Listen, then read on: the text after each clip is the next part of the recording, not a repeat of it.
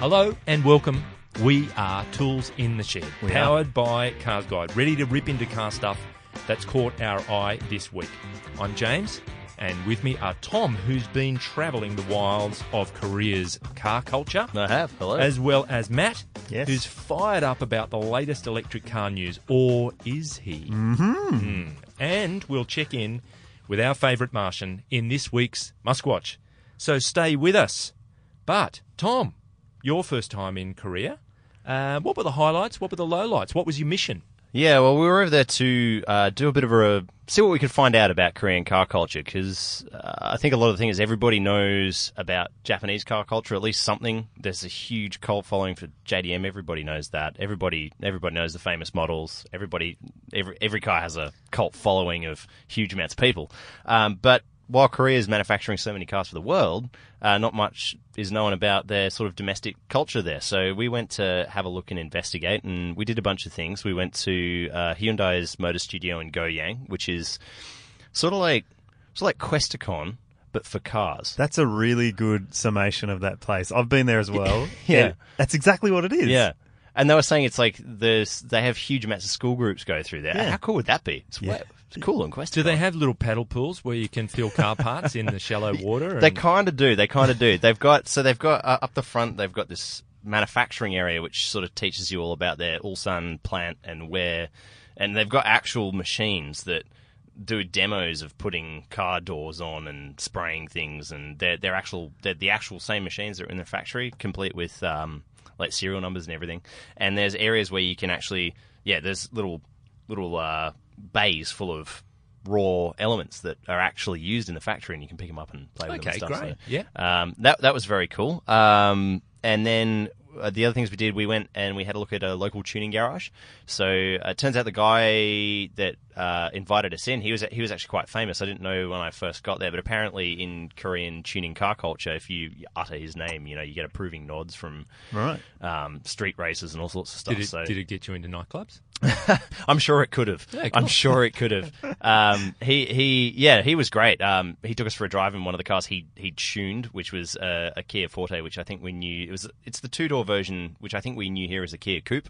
Yes, Serato Coupe. Yeah. And he'd tweaked that up to 300 kilowatts or something ridiculous, which was pretty wild. Sure. So that engine had a long lifespan. Yeah. So, and that was very interesting because we weren't even sure that kind of culture existed there for street tuning or. In fact, you were theorising that it may not have been legal. Let alone was there an appetite for it, but you just may not have been able to do it. But obviously you can. Well, I mean, that was part of the thing. Like, we weren't sure how legal modifications were. We weren't sure how persecuted people with street tuned cars would be like they are in Australia. So he was actually telling us that in Korea, the police there aren't actually allowed to look under your bonnet or in your boot or anything without a warrant. Yeah, right. So it's a bit different from here, where the police can sort of pull you over and just sort of pull your car apart, and there's nothing you can do about it. Yep. It was very, very different sort of attitude. And they said while there's speed cameras sort of kind of regularly, they're very well signposted, and the police don't often measure for speed. Yep. So that was quite interesting to learn. And I read your story, even if you do get stung, it's $100. Yeah, it's like $100 or something. Yeah. They do kind of turn a blind eye to speed in Korea. I've noticed that before, having driven there a few times.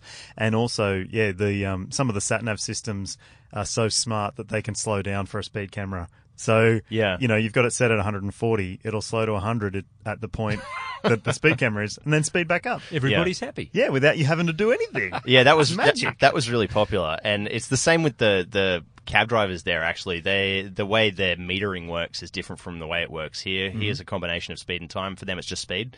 So what they'll do is, in the 60 zone, they're just quite happy to fly at 100. Yeah. So they just go on the outside lane. Because there's money in it. Yeah, they just fly past everyone. So the more efficient their trips are, the more money they make, is the way it was explained to me. Right. So the cabs there are all they're Sonatas or Grandeurs, and then you have like top model kind of executive cabs, Kia Epirus, which is like this big retro style V6 front wheel drive thing. Sounds which is like a liqueur. Yeah, it does, doesn't it? Yeah. And also, people are very keen on the cleanliness. They gather together to do the communal tubbing of their cars. So we were invited to one of the. It's a newer chain, but these are everywhere. So this kind of caught us off guard because when I was asking my contacts over there, I said, what kind of things do people in Korean car culture get into? What's kind of a regular activity, whether it's like meetups or whatever? They all of them said car wash. They all do car wash. So after work, you drive to a car wash and you spend a while washing your car, and it's like a social thing. Like friends will go there, they'll meet up together, they'll bring their cars, and they're like fastidious about it. Like when we were there, we went to one of the biggest ones in Seoul, which had something like 17 bays, and it's like this took up like half a city block. It was a massive kind of area. And what's the background soundtrack? It's got to be car wash, right? Well, I think it's playing. No, they play all sorts of different stuff. Like we heard some Western music. They're playing like K-pop. They're playing all kinds of stuff. Cool. And you have these bays, and you get like a kind of like an Opal card. You preload it with some cash, and then you swipe it onto the bay, and it gives you. You start with 5 minutes, and that costs $5 or something. And then you get this pressure hose, like a gurney, and you get another hose which has like a patented formula for, and it's very satisfying. It's all very satisfying and fun to do. Cool.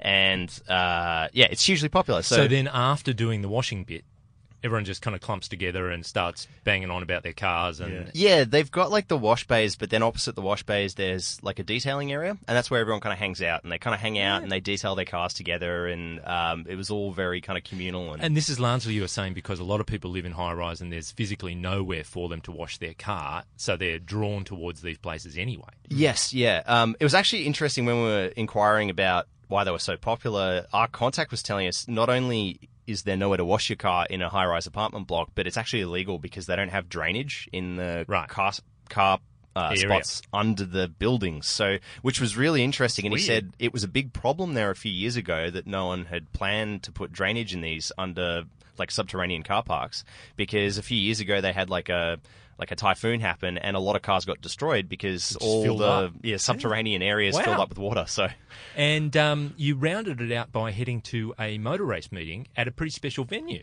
Yeah, so we went to the Inje Speedium, which is about 200 k's outside of Seoul to the east. Which I actually thought was in South Central LA, but anyway.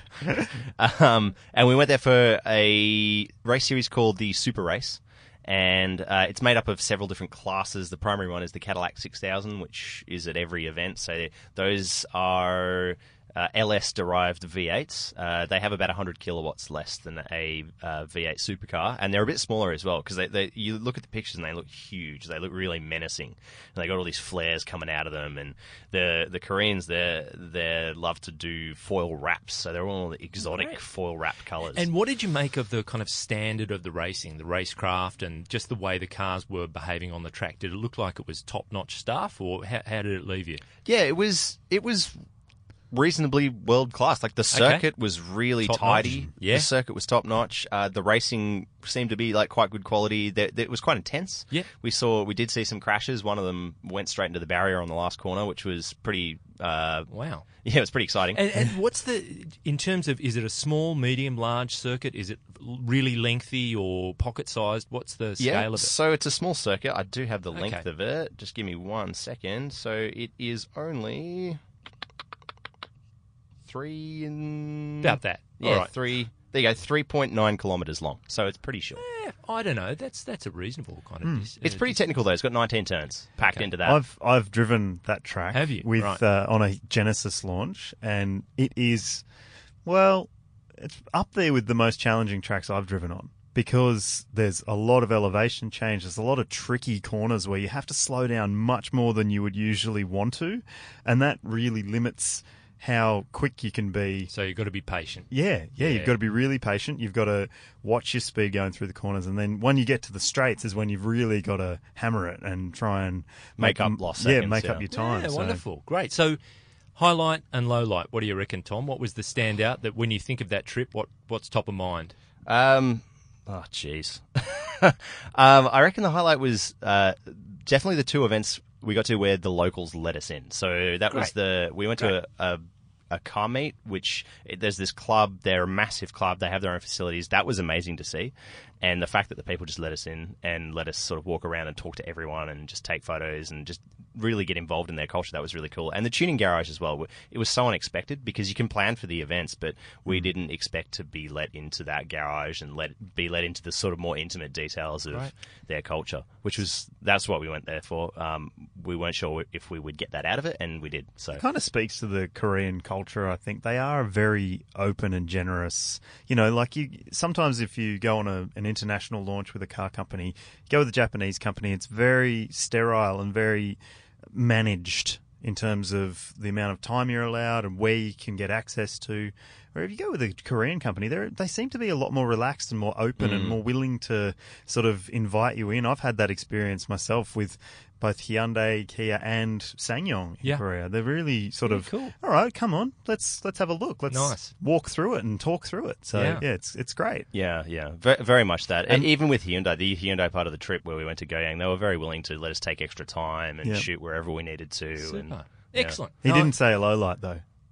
Low light was, we were going to go to a festival in Daegu, which is about 300 kilometers south of Seoul. So it's actually the fourth biggest. Anyway, it's one of the biggest cities in Korea that maybe isn't that well known outside of the peninsula. But we were going to go to this big festival there, and it was a car culture festival. So they were going to they block out this whole street, and it's all booths and tuned cars and whatnot. But nature got in the way. Yeah, there was a typhoon weather system moving around Asia at that time, and they cancelled the festival on the dates that we were there, and we only found out literally the day before we were supposed to go. So that was a bit of a spanner in the works. Yeah. Could have been worse. You could have got there and been rained out. Yeah, exactly. But you've got at least half a dozen stories that fills in some of the details on all of those things on Oversteer, so people should go and have a look, so there's about 7 stories, and they're all linked together. You can follow the entire series down the bottom of each story, and they're on carsguide.com.au/oversteer. Great. Well, talking of open and welcoming, it's time for a word from our sponsor. 2 words from Winton to the 2018 competition. You lose. More thunder this year from the Aussie legend that's taken the performance world by storm. It's a piece of street art honed in a tough neighbourhood. Bathurst. Aero efficiency holds the Winton Turbo down, but nothing holds it back. Talk of the devil, the upgraded Redback 2-stroke V9 Turbo now howls with even more power, and is backed up by an even smoother evolution of Winton's own torque tumbler transmission. There's a Winton for every purpose except standing still, and you deserve a car this good. The 2018 Winton Turbo. One look says a lot, one drive says it all. Information not based on facts. Allow 6 to 8 months for delivery. Not intended for highway use. Store in a cool, dry place. Actual results may vary. Do not use if seal is broken. Dry clean only. Keep frozen until ready to use. Remember to dial before you dig. Okay, well, that begs the question. Winton, what a brand and what a guy. What a man. Frosty Chops, what a man. He, as we mentioned last week, he's been involved with the Invictus Games from day one. That's in 2014. Prince Harry was kind of bouncing ideas off Frosty for where to go with this whole thing. It's obviously a massive success. It's been in Sydney the preceding week. Frosty's involved in a voluntary capacity. And you've probably seen Cobber, the mascot for the Invictus Games. He's a blue heeler. Well, there was a serious dehydration issue with the person in the suit, and ever the trooper and team player, Frosty quite literally stepped in. And so the closing ceremony tomorrow, Saturday, hopefully you can hang in there. But just when you see Cobber, think of Frosty. He's inside there. He's doing his bit for the Invictus Games. He's generous with his time, isn't he? He is. I suppose it's easy when, Wintons, they just sell themselves. They do. Yeah. So he's on cruise and collect mode these days. So he's able to do this philanthropic kind of stuff. We know a few PRs like that, don't we? So, Matt, moving on. Electric cars. Yes. Regular topic of conversation. They are, yep. This one hasn't been. Fill us in on the news on the latest. So, Dyson, right? My mum wants a Dyson vacuum cleaner. Okay. She's wanted one for ages, right? Vacuum cleaners are what Dyson does. They also do hair dryers and air conditioners and hand dryers in the toilets. The fan you can stick your hand through. Yeah, bladeless fan. Circular Yeah. jobby. All that sort of stuff. But now they're going to do electric vehicles. Yes. Okay, so I'm not calling it an electric car because, as far as I can tell, Dyson hasn't called it an electric car. They've referred to it constantly as an electric vehicle and their plans for an electric vehicle. In all likelihood, it's going to be a car. But Yes. the interesting thing that they've announced this week is that they're going to build them in Singapore. Singapore, yeah. Rather than Thailand or China or India, where you might think that the costs are going to be lower and therefore the benefit to the consumer will be maybe a little bit more measurable. They've gone for Singapore, which has been out of the world rankings It'd be in terms of interesting manufacturing. to be a fly on the wall, wouldn't you? You never know the kinds of incentives that are offered, by various governments to come and settle here. It's worthy investment. It'll create jobs. It'll do whatever it'll do. I was reading a rather interesting article that kind of analysed this on Channel News Asia, but they went into detail on, so it's the last automotive factory that was in Singapore was a Ford factory, and that closed 40 years ago, which is a long time ago. But they were saying that there's high costs there, so it will cost, there's relatively high wages for Asia. But they say the government is now offering generous incentives to start production of things there you go. They also said one of the most interesting things is it will give them easy access to the Chinese market, but there's no domestic market there, even for electric cars. They were saying something like they sell less than 100 electric cars in Singapore. Because cars are taxed to the point where they're poisonously expensive in Singapore. Yeah. So it's not a domestic thing. It's got to be geographic. That's a good spot. Yeah. And maybe there is a strategic reason for it not being in China or not being in India, for all kinds of reasons. Yeah, well, this article did point out just one more interesting thing, which was that the intellectual property protection, unlike China, is really strong in Singapore. So that might have been one of the prevailing reasons, is if they came up with an interesting style or an interesting design, it wouldn't just immediately be ripped off. Yes, fair enough. And Matt, further to your point about, will it be a car? A lot of the press photography that James Dyson, the company founder, has been involved with, has him in a cutaway Mini, original Mini. Yeah. So he's positioning himself very much as an Isogonus. I'm going to revolutionise things. Yeah. Clear signal, isn't it? It is. I mean, and it could be a really interesting hint towards what they're looking at with this new electric vehicle, because maybe it's going to be very small, and so many electric car makers are, focusing on bigger, more family-friendly SUVs and bigger cars because it's easier to package a lot more tech into a bigger package than it is into a really small one. But, as you say, the Mini was seen as a revolutionary moment in time because it managed to package family space into a tiny footprint. Maybe this is going to be that again, but in a different context, I guess. And there's something that just intuitively makes sense about a small electric car. Yeah. You're reducing the weight.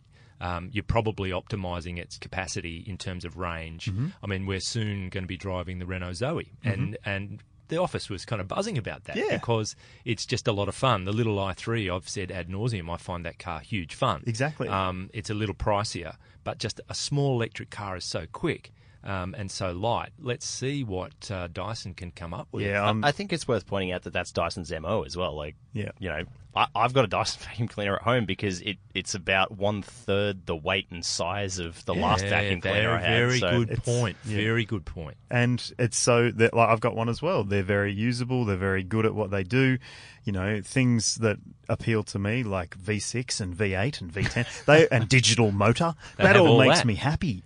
Right, so for delivery of Dyson products to the podcast, we'll leave the address in the show notes. We'll let you know. But my question to you guys is, do we need another dedicated electric car brand? We've seen what's happened with Tesla. Yeah. And they've obviously moved the game on, and the game is increasingly becoming more competitive by the existing established car manufacturers. Do we need someone like Dyson to come in? I reckon it's difficult to answer that question until you know what's coming down the pipeline. Yeah. If you just say generically it's another electric car, but to your point, Matt, what is it? It could be something quite revolutionary that offers a guide for other brands and just shifts the whole market. Yeah. So I'd say, bring it in, bring Yeah, it okay. on. I'm really keen to see what they do. Yeah, interesting. I'm all for that, like market disruption kind of like mindset of just coming in and not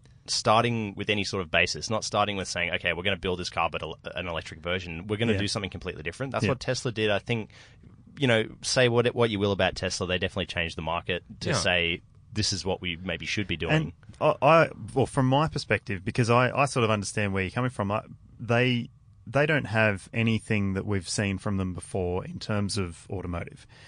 They do have this really strong design ethos, and I think that that's going to immediately, like, you talk to someone who owns a Dyson, people talk about it. Like, when would you have heard anyone talk about their Electrolux vacuum cleaner, right? Because you know that it's a fantastic product, it's designed well, and it's actually pretty to look at. Like, Mate, we had a Hoover when I was a kid that was spherical, and the vacuum process created like a hovercraft effect underneath. Didn't have wheels, and it just sort of that's pretty around cool. the floor. That got me talking. Oh, Yeah. That's the thing, though. Like vacuum cleaners maybe 20, 30, 40 years ago, they were like one of those kind of products that everybody kind of needed, and they were interesting, and they had design behind them. Sure. And they were like, that kind of, they were that whole kind of thing. Same with fridges. You see design of fridges in the 1950s and 60s looked amazing. Yeah. But now they're just like slabs of white. But I think if you're a James Dyson and you're saying, okay, we're going to make a car, you look at the world's production of car, we're saturated with cars. Yeah. There's a lot of overproduction. So to be able to be successful in that context, you can't go with the school of fish. You've got to zig while everyone else is zagging. So he's completely a zag while everyone's zigging kind of guy. Yeah. You'd have to expect that it'll be something that no one's seen before. He doesn't want to be like anybody else and create demand that way. Oh, well, it sounds like we're all looking forward to it. Yeah. I want to see what happens. I think so. Yeah. Always welcome something new. Now, which puts us in the shed. What's in our garage? Yes. What we've been driving recently. So, Matt, first up, an Isuzu of the MUX variety. Yes. So, if you aren't aware, the MUX is a 7-seat SUV based on the D-Max Ute. The D-Max dual cab Ute, that is. So it's got 7 seats as standard across the range. There's 3 different models you can choose from. You can get rear-wheel drive or 4-wheel drive, depending on which model you choose. There's only one version with a manual gearbox now. It used to be a lot more, but obviously the market looks towards automatic for a good reason. The automatic's probably a lot more enjoyable and livable than the manual would be. And generally, I've come away from my experience with the MUX going, yeah, I can sort of see why so many people buy them. Now, I went into it thinking, all right, I want to have a look at the sales of it versus the competitors, the ones that we see as the better examples of the Ute-based SUV, right? Yep. So Ford Everest is probably the benchmark in terms of refinement, comfort, and safety stuff, alongside the Pajero Sport. But the Everest is at about half as many sales as the MUX. Okay. Because it's more expensive, mainly. Yep. But obviously that's a barrier for people there. Then you look at how many the Holden Trailblazer and Pajero Sport, if you combine them, that's about the same as the MUX's sales. So obviously, Isuzu's marketing team are doing a really, really good job of getting people to understand what this vehicle's all about.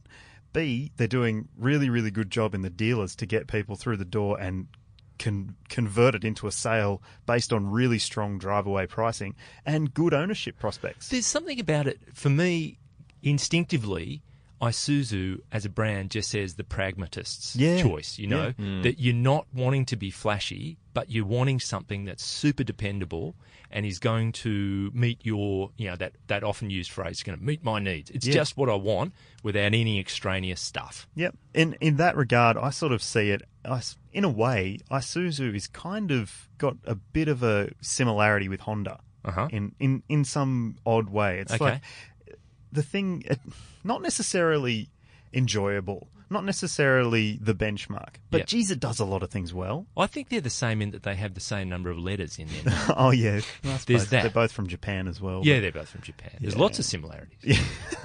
Well, I mean, one thing that strikes me about it is how sort of relatively simple they are. There's no overly elegant bodywork like you can see on something like the Everest.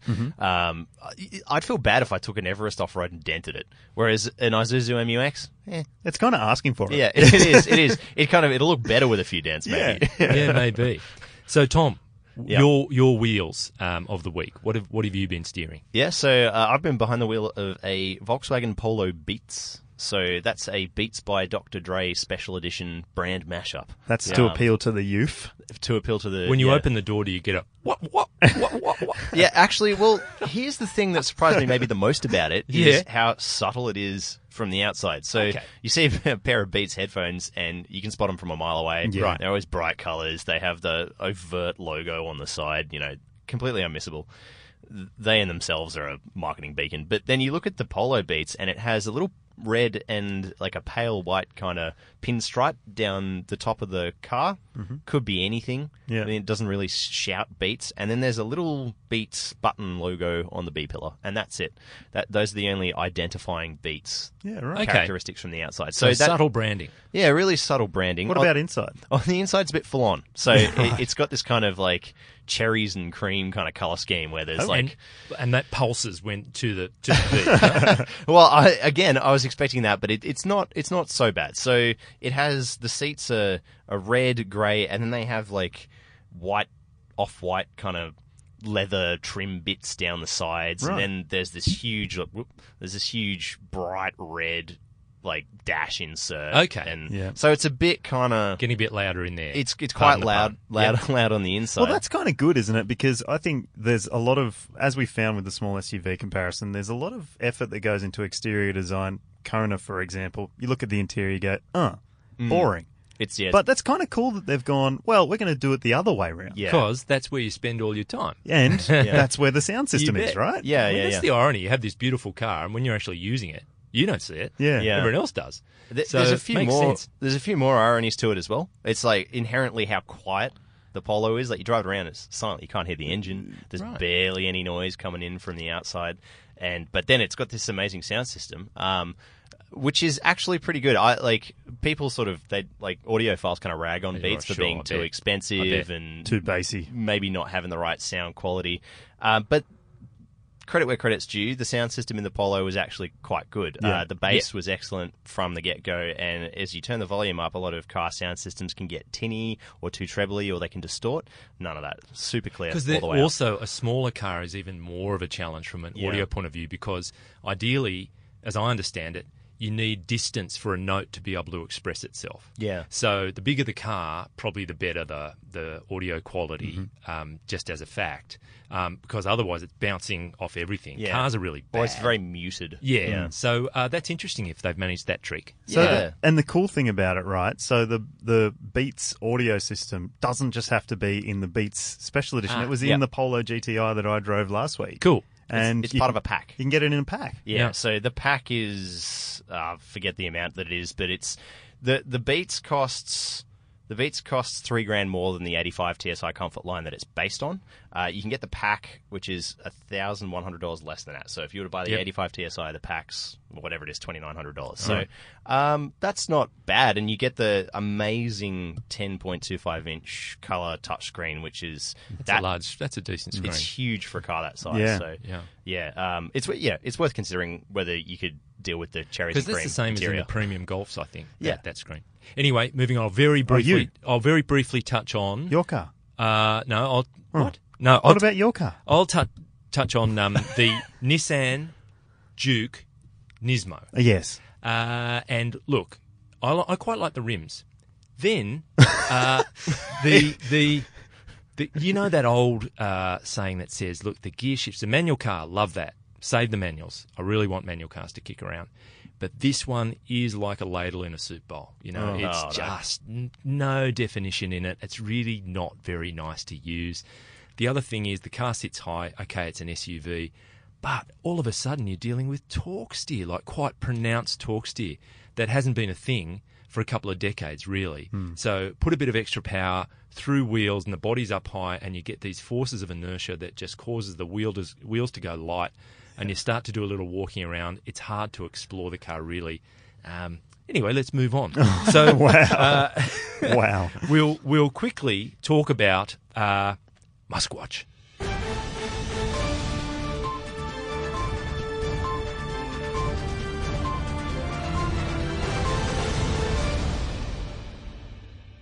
Okay, so Tesla has made a profit. Oh, Yay! Oh. The company reported its strongest ever quarter, and the share price has jumped 10%.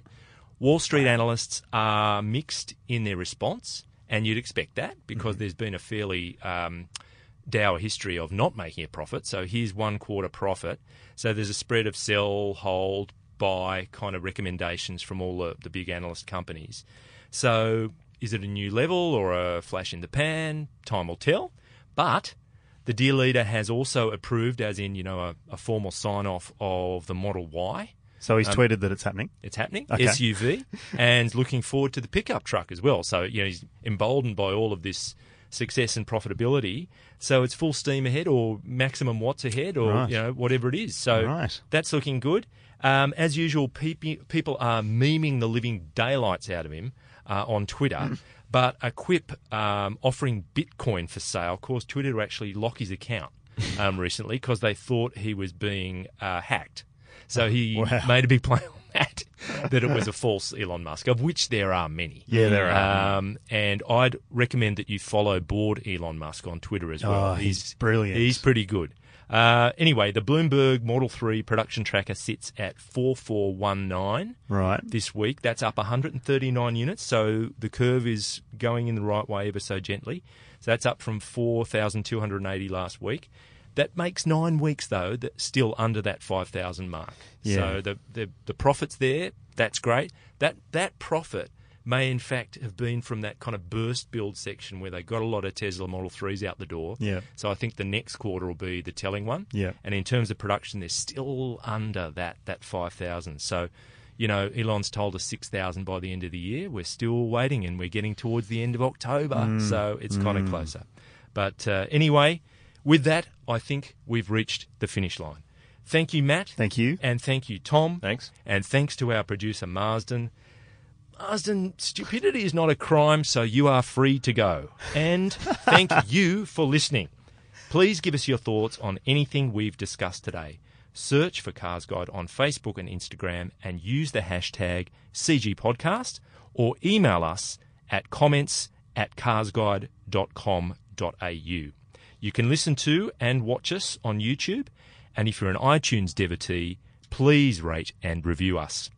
I hope you can join us next week. Until then, Marco picks up his Fiat from his mechanic, Tony. Tony says, Marco, you've got to think about selling this car. It seems like it's been breaking down on you every other week. I love having you as a customer, but this car's costing you a fortune. Yeah, but look at it, Marco says. It's starting to rust, the tyres are almost bald again, and it's got like 200,000 kilometres on it. Nobody's going to give me any money for this, for a Fiat with 200,000 clicks on it. Tell you what I can do, Tony says. This is just between you and me, but I could roll back your odometer. That way you could at least get a few $100 for it.